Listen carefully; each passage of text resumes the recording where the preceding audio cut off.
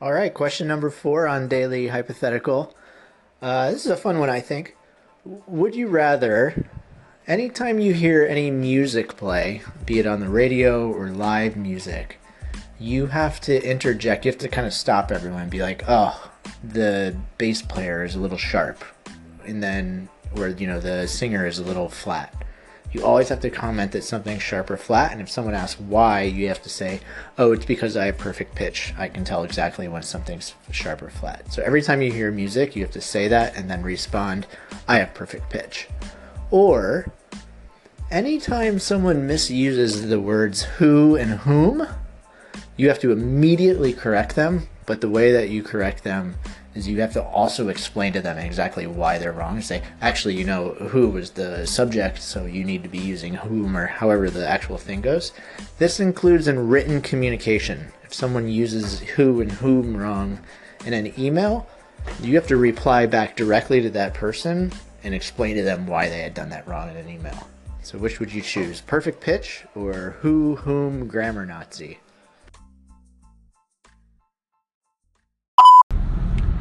Oh boy, this is truly awful. I think what this question boils down to is not even a question. It's just, hey, you're gonna hate yourself, and what would you rather it be for? For being a grammar Nazi or for this perfect pitch douche? Oh, it's just so awful. I guess if I'm splitting hairs here at this point, and I actually do worry that whatever the outcome, if you're faced to have to deal with that the rest of your life, you may just genuinely end up hating yourself, and develop some very deep-seated psychological issues that like entertaining thoughts of suicide, and that stuff may legitimately happen. Anyway, I guess I choose the who versus whom just because music is way too ubiquitous. Like, it's just, there's way too many scenarios where you're listening to music. And I don't know, I don't have anything to base this on. My gut reaction just says that the who versus whom thing is like, oh, he's just a stickler for grammar, fine. And to some degree, people, because they hate it so much when you do it, are just going to get better at it around you. And like, I suspect people before they email, you're going to get less email, number one. And then people are actually going to learn, like people who interact with you on a regular basis are actually going to learn how to use who and whom, so that it's going to happen less frequently to you over time. Whereas music, they don't have any control over that. So for that reason, I choose who versus whom. Hey Nick, great hypothetical there. It feels a little upside to me again. The perfect pitch one is so it's just so obnoxious, and there's no way to avoid that. That you kind of quite drawn quickly to the whom versus who thing. I think there's probably a way you could be still considerate and not too bad, and make it more of a funny quick than. Whereas the perfect pitch thing, you are just an obnoxious ass and people just don't go anywhere near you with anything to do with music. And the one thing I thought that might even it out is if the who versus whom was preceded by, as a first language English speaker, you should really know that, and if you had to say that every time or something like that, if there's some kind of thing you have to do, that would make it much harder.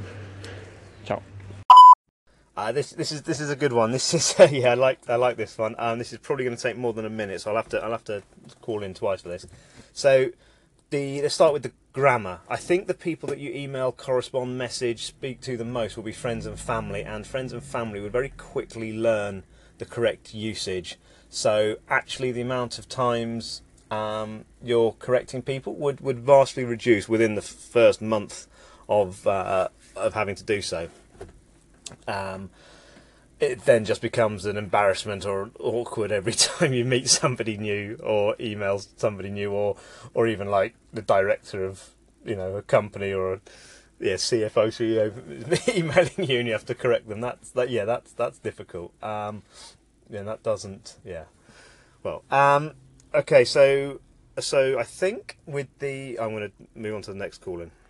Okay, so with the pitch perfect thing, I have no concept of how often songs are off key. I'm tone deaf, so on one hand it'd be nice to have perfect pitch because I've got no concept of what that actually is, but so I'm going to assume for this that the vast majority of songs are off key or off pitch more than once each. So that would mean that you are then creating a very, very narrow, limited playlist, probably of classical music and opera. And do you know what? I don't think that's necessarily a bad thing. Adds a bit of culture.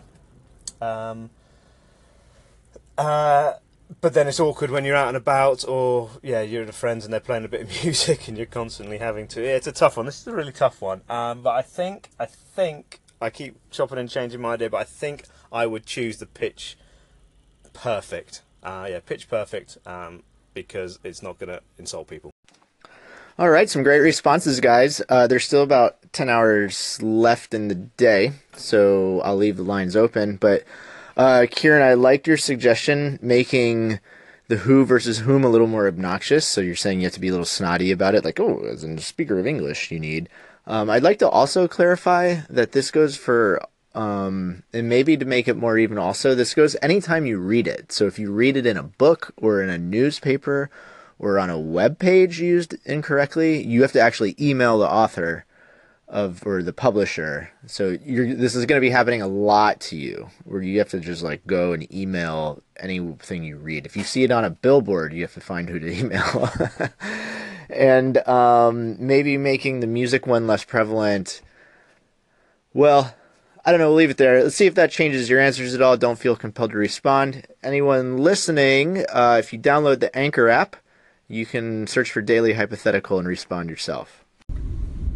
Oh boy, yeah, that clarification, if I have to email the author or write to the author anytime I witness a who versus whom grammar error, would change my results. I think the time and effort involved in that is onerous. It's small each individual time, but it gets really annoying.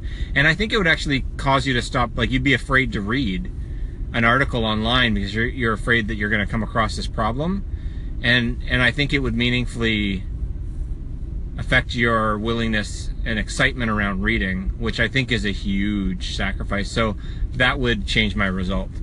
One way you could tweak this is instead of having to email the author, if you ever observe a who versus whom error and you're with anybody at the time, like you're at the coffee shop with your girlfriend or your wife and you're both reading the paper and you come across, you got to stop the conversation, you just stop what you're doing and pull them into the conversation. Hey, look at this area and explain it. Or if you're at work, your colleagues next to you, you got to look over and interrupt them and tell them you found this. If they're like within earshot of you, you've got to tell them. That would, I think, even the score with the music. And in that case, I think I still take the grammar Nazi versus the music snob. Dave, I love where you were going there at the end. It made me think, what if instead of having to email someone, what you do is you actually have to create like a Twitter account or something, and every time you run across the incorrect usage of who, you have to tweet it out or advertise it. Like, I think that's actually a winning Twitter account. That's one of those novelty Twitter accounts where, you'll get like 1 million followers just because it's funny. I follow one called Big Ben Clock, and every hour on the hour, it just tweets out bong, the number of times of the hour. So at 3 o'clock, it just goes bong, bong, bong. I think this would get some traction. So I like where your head's at there. I like the direction that was going. Although I'm about to announce the winner, and you'll see ultimately you were incorrect.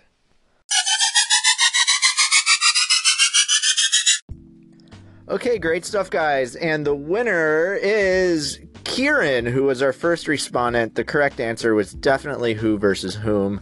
Kieran gets bonus points on his response because he actually offered a correction to try to balance it when he thinks it's out of balance, which is super encouraged in the responses. I love where your head's at there. I love your correction. Dave and Jerry, you both really screwed up in your responses. You surmised that once you've corrected their who versus whom enough, that they would eventually just get it right. That's exactly backwards. I'm your friend, so I know at least one person that once they realize what's going on is going to just once or twice a day send you an incorrect usage of who or whom just to force you to have to do that. I think most people would just hate you so much they'd start torturing you in that way and never change their behavior. So super incorrect. I had to really mark you down for that.